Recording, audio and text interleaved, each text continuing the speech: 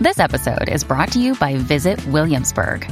In Williamsburg, Virginia, there's never too much of a good thing. Whether you're a foodie, a golfer, a history buff, a shopaholic, an outdoor enthusiast, or a thrill seeker, you'll find what you came for here and more.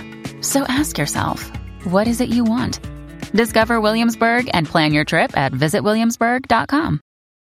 Renee Watson grew up in Northeast Portland, and the acclaimed author and poet has built a sterling career putting the experiences of Black girls and women at the center and on the cover of books sold around the country. I'm Andrew Theen, and this is Beat Check with the Oregonian. Up next, a conversation between Watson and Amy Wong, the books columnist for the Oregonian and Oregon Live. They talked about Watson's newest book, Love is a Revolution, her writing process, how Watson, who splits time between Portland and New York City, has been unable to visit the Rose City since the pandemic hit, how she decides to create her characters, what other projects she has in store, and much more. Watson is also the co-author of the 2019 book Watch Us Rise and the second book in her middle grade Ryan Hart series, which is set in Portland, comes out in April. Here's their conversation. I am here this morning with Renee Watson, Portland-raised author of children's books and young adult novels. Good to be with you, Renee. Thanks for having me. We are talking today about your latest novel, Love is a Revolution. Yes, it's a young adult novel. I'm very excited about it. It's been a great first week of it being out in the world, and it's been really nice to get everybody's response and share it with young people. Yes, congratulations, by the way. So I want to put Love is a Revolution in a little bit of context for people who aren't familiar with your work. So how do you prefer to describe yourself as an author? I mentioned children's books and young adult novels, but you occupy a certain niche. Yeah, I mean, I describe myself as a writer. I write across genres. So right now I am publishing a lot of books for young readers that range from picture books all the way to young adult novels. I also write poetry and short stories and plays. So I'm a writer. And it just depends on how the story wants to come out. And then I figure out what it should be, if it should be a poem or a picture book or, you know, a longer form novel. I think my background in working with young people has influenced a lot of the books that I'm writing lately. But one day I hope to write adult as well. Oh, that would be great. Oh, thanks. So what inspired you to write Love is a Revolution? So I had just finished writing and working on Watch Us Rise, which I co-wrote with Ellen Hagen, who's a great friend of mine and also a poet and novelist herself. And in that book, our main characters are very bold and brave, and they're using their art to stand up for what they believe in and to fight injustice on a large community scale and also at their school. And they're just kind of these ideal young budding activist girls. And I know those girls. I've worked in schools with young people who are like that. I also know the young people who are on the sidelines watching that happen, who are not quite ready to stand up and use their voice in that way, or who may never want to use their voice in that way. So I was just thinking about the quieter young woman who is definitely someone who cares about her community, but is just showing up for her community in a different way. So I wanted to explore this idea of the many ways we can be activists. What does it mean to show up for the people you love and care about? And then also, how does that look in a loving romantic relationship? Like, how do we love ourselves? How do we love our community? And how do we love our significant others as well?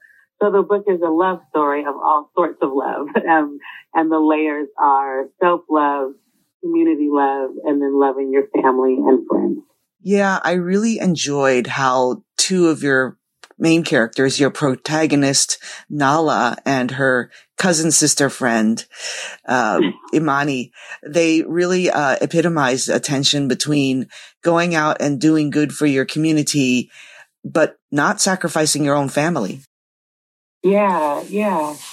I think balance is really hard for adults, right? And so when I think about young people who are trying to navigate, what does it mean to show up in the world and be engaged? And if I'm an activist, and do I have to talk a certain way, dress a certain way, do certain activities? What can I still enjoy? You know, there's all these kind of rules that I think, especially when you're young, you feel like you have to do in order to prove that you're down for the movement or down for the cause. And so Nala is trying to figure out, well, where does she fit and what is the balance of that? Like, how could I ever walk past a neighbor on my way to go make a speech and talk to hundreds of people, and when I can't even say hello to my next door neighbor or the person across the street? So she's thinking about, on the smaller scale, you know, how can I show love and show that I care? And Imani is very much big picture, you know, protest speeches, activities, events, and they kind of hopefully balance each other out and come to an understanding of each person's standpoint and point of view. Yeah, it was so interesting to me to meet a character who didn't want to be that woke girl, but then comes to realize there's more than one way to be woke. Yes. I like, you know, Nala is she's flawed and she's human. She's probably one of the most, you know, kind of down to earth, relatable, recognizable characters that I have spent some time with. She makes a lot of mistakes. You know, the premise of the story is that she reluctantly goes to this open mic night with her cousin, sister friend, and her cousin is a part of this activism group. And she goes, and then she meets Ty, the very handsome, very nice guy who is so serious as well about his activism. So she tells lies to impress him and then gets caught up in her lie. Like, she's pretending that she volunteers and she's pretending that she's a vegan or vegetarian. Like, she's making up all these, you know, different scenarios and changing her hair, all of that to fit in to what she thinks he's going to want her to be. And then she has to realize, well, look, if I'm going to love anyone, I have to first love myself and take care of myself. And I just think about all the young people, maybe it's not with activism, but there's ways in which we change ourselves to fit in and to kind of, you know, be liked and to be accepted by groups. And where some of us are afraid to say the wrong thing, or is it problematic to listen to this song or to like this particular kind of art? And so she's just trying to figure out, can I still be me and be a person who cares about what's happening in the world? And what does that mean? What is the balance of holding on to your identity while also being open to change and evolving? It feels really relevant. I think a lot of people are really, you know, not just teenagers, are really struggling with that in this moment. Yeah, I think it is a conversation I've been having a lot with friends, with family, with educators, you know, where everyone is thinking about, like, who are you in this world, and how do you want to show up in the world? Who do you want to be? And also, I think that a lot of what we've been talking about too, kind of on a fuller national conversation, is this idea and notion of self-care and self-love, and how do we accept our bodies? How do we accept all of who we are?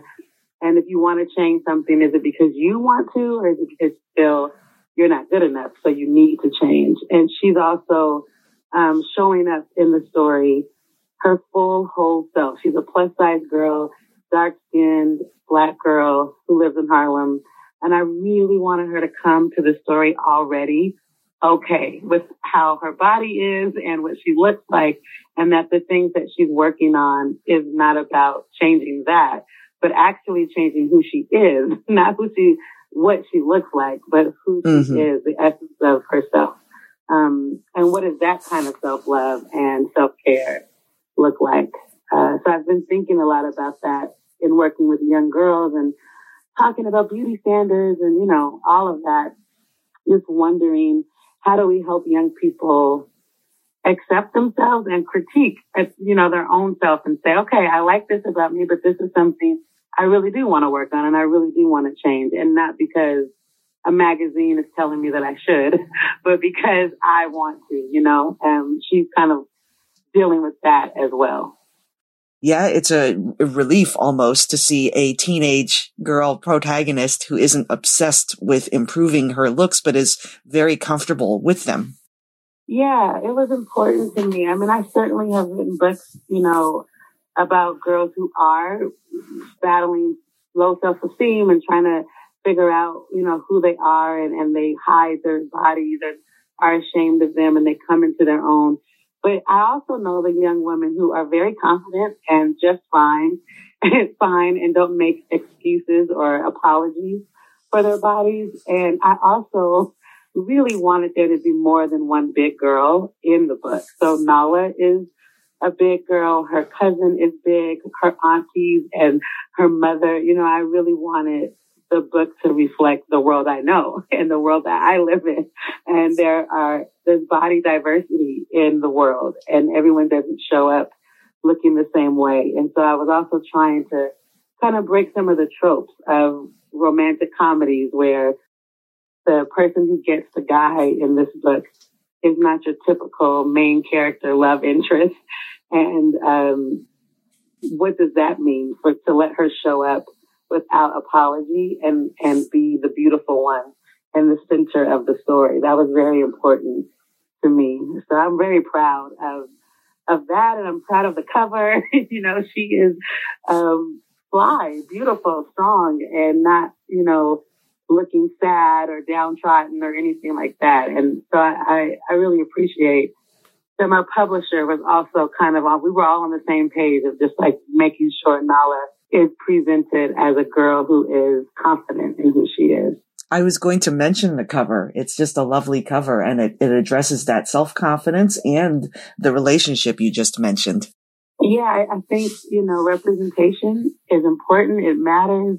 And the more we can normalize girls like Nala being on the cover and being the love interest, and not trying to fix or change anything about herself, I think that's a good thing. And I'm excited that young adult literature is embracing this kind of movement, I feel, to have real bodies on covers. You know, I think the industry at large, publishing, movies, television, all of it, the arts at large, we have a long way to go, but it is encouraging to see that this is becoming more and more of the norm, to see like what real girls look like being on covers. Yeah, one thing that's always stood out to me about your work is that it epitomizes that philosophy of windows and mirrors, providing readers with windows and into other people's lived experiences or mirrors to their own lived experience. How much do you work to center that philosophy in your work, or does that happen more organically? It's both. I feel like it's probably an equal balance. I mean, I love Rudine Sims Bishop, the woman who kind of coined that phrase and that idea of having books that young people can look into and see their own reflection, right? So first and foremost, yes, I am writing for Black girls. I'm writing, a lot of my books take place in the Pacific Northwest. I want to make sure our stories are on record. So there's that aspect of mirror.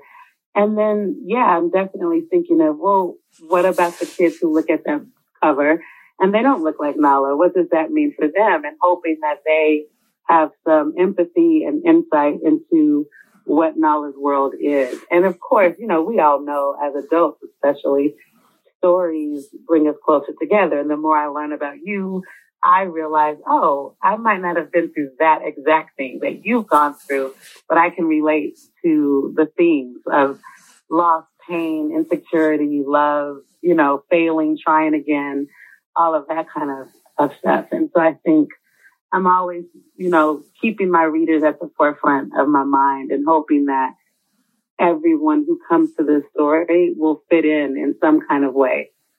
Either seeing who they are in their community or being able to learn about somebody else's. Let's take a break and come back and hear more of Amy Wong's conversation with Renee Watson, a New York Times best-selling author. Watson grew up in Portland and graduated from Jefferson High School. You mentioned keeping your readers at the forefront. Can you talk about your writing process a little? Do characters or plot come first for you or something else entirely? Usually characters come first. This is the first book that I had to plot before I really knew who Nala was.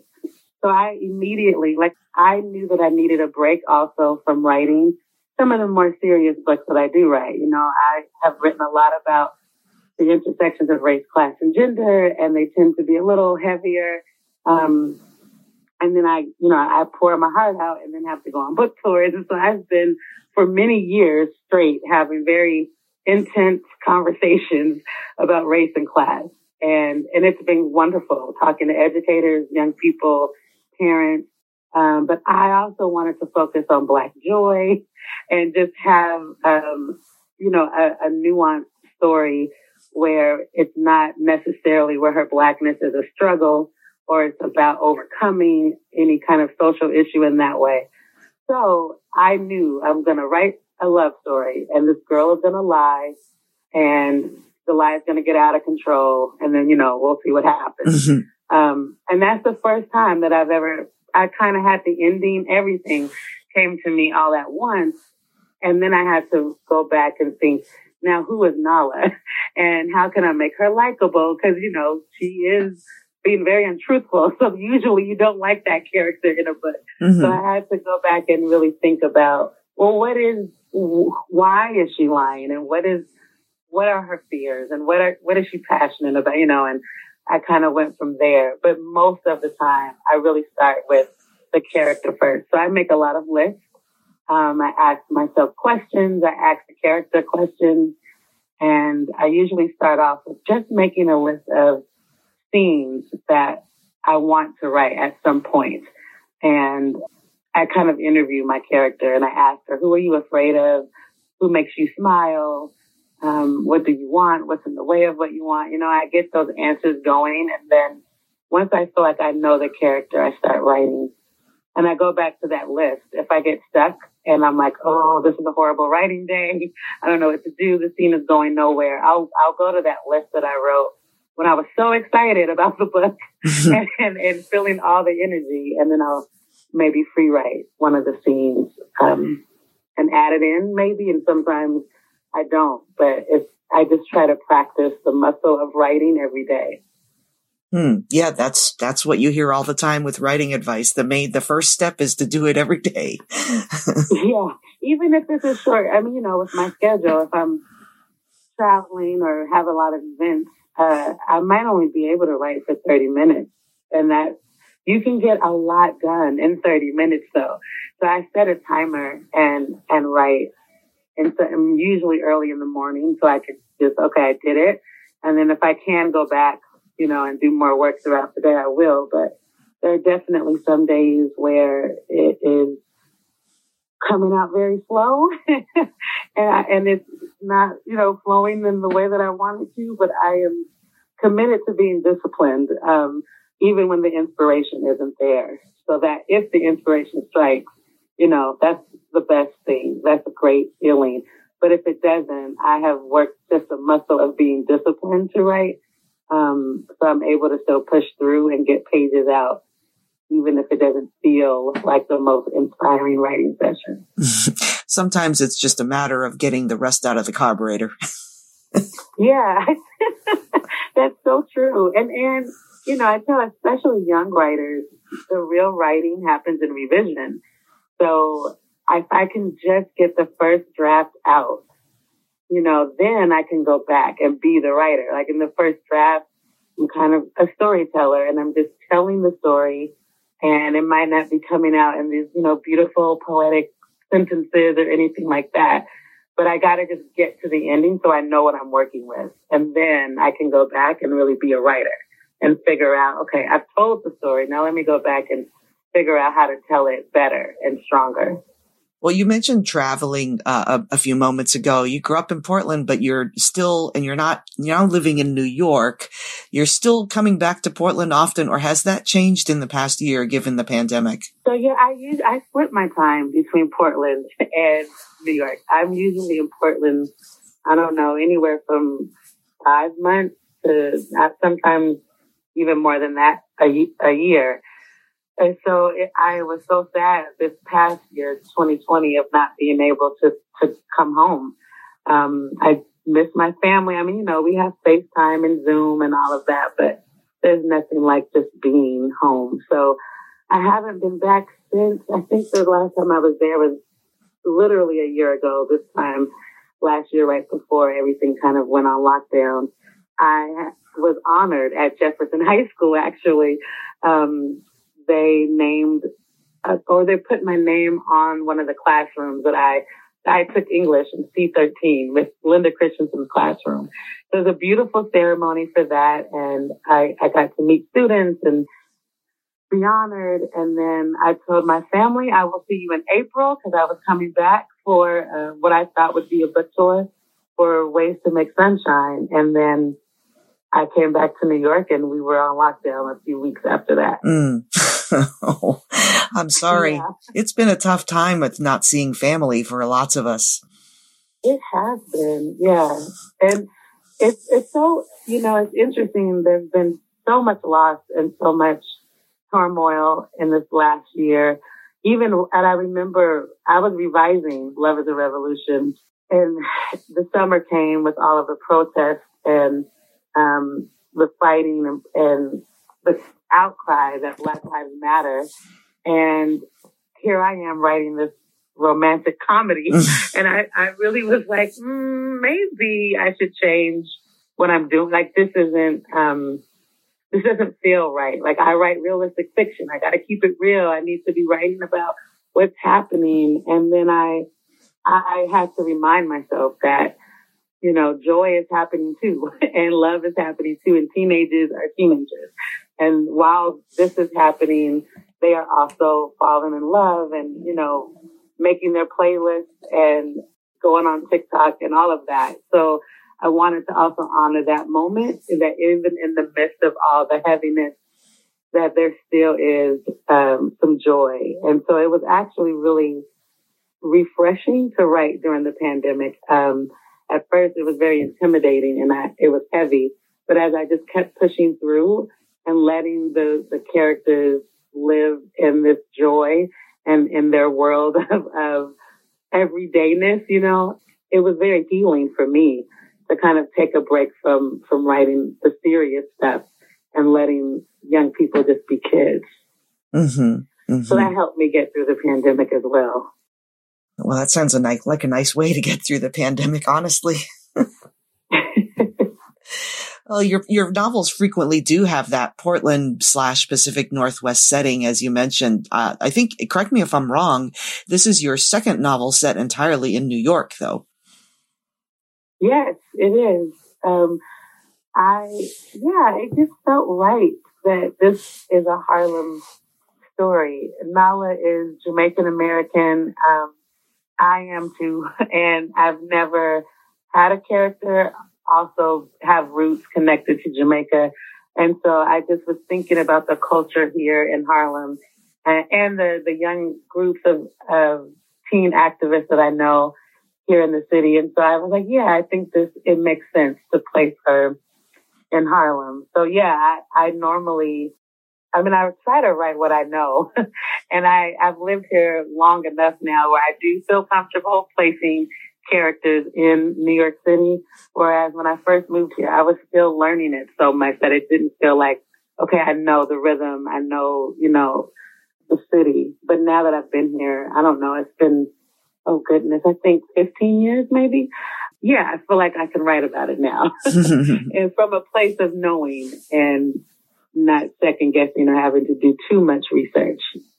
Well, we're still looking forward to more Portland set stories from you, like Ryan Hart's series. Is that continuing now? Yes. So in April, we will have book 2 of the Ryan Hart series. It's called Ways to Grow Love. And we get to meet her baby sister in this point of the series and see Ryan being a big sister and trying on that role, and also going on a camping trip and having to deal with some more friendship woes with Red and Amanda and Kiki. and doing her little shenanigans to, get back at her brother or to have shenanigans and things like that at the camping trip. So it was, again, fun to write a character who just gets to be a little just fun and low key and playful and really sweet. Ryan is such a sweet character, and I've really enjoyed putting her in different situations and seeing how she gets herself out of them. Yes, and as a middle grade series, it's a little different too from what you're otherwise doing. Yeah, my personal writing goal is to have a range. I definitely want, even within my body of work, that there will be nuanced and diverse stories about the many ways young people exist in the world, and especially the many stories of the Black community. And so even in thinking about Portland as a product of Northeast Portland, that is home for me, that's where I grew up, I know, like Jade from Piecing Me Together, I absolutely know that story. Of feeling invisible and wanting to be seen and having people judge you because of the neighborhood you're from. I went to Jefferson. There were lots of stereotypes about that school and about Northeast Portland. I know Maya and Nikki from this side of home, gentrification in Portland. But I also know Ryan, who is just playing outside and being so loved and nurtured by her teachers and the community and her church. I went to Vernon Elementary School where Ryan goes, and I know Alberta Park very well, and Antioch Missionary Baptist Church was a church I grew up in. And so I also just wanted to honor that too, where there was so much love and support for me as a young person. And some of my favorite memories of living in Portland as a kid was that we would be outside playing and, the neighbors knew you. They were looking out for you. They would step in if you were cutting up and doing what you shouldn't have been doing. And I want to make sure that I tell that part too. If I'm going to critique Portland and ask people to examine the issues that Portland has, I also want to celebrate Portland and talk about the beauty that's there. In this next book, Ryan learns about roses and what thorns are for on a rose. And I just think about that metaphor of Portland being the city of roses, and that it's beautiful and it has its thorns. And as a writer, I want to do both. And Ryan and that series gives me kind of that moment to pause and just celebrate and also let a Black girl in the Pacific Northwest be seen and visible and playing in the rain and going camping and enjoying the beauty that is Oregon too. So in this next book, she gets to get out of the city of Portland and on this camping trip. So it's kind of my love letter to Portland as well. Well, you mentioned just a few moments ago, Piecing Me Together. Did I read somewhere that there's a screen adaptation coming up? It's coming, yeah. The announcement came right before the lockdown, so nothing has happened yet. But yes, it is being optioned to be a film through HBO and their new streaming service. So yes, hopefully soon we'll have more updates and news about that. All right. Well, Renee, I appreciate this conversation with you. Thank you. Thank you so much. Thanks for listening to Beat Check with You Oregonian. I shared a link to Renee Watson's website in the episode notes. Watson will be appearing remotely at Powell's Books March 3rd at 5 p.m. If you like this show, leave us a 5-star rating and review in Apple Podcasts, and tell a friend. The best way to support our journalism is with a subscription to OregonLive.com. You can do that at OregonLive.com/pod support. Until next time.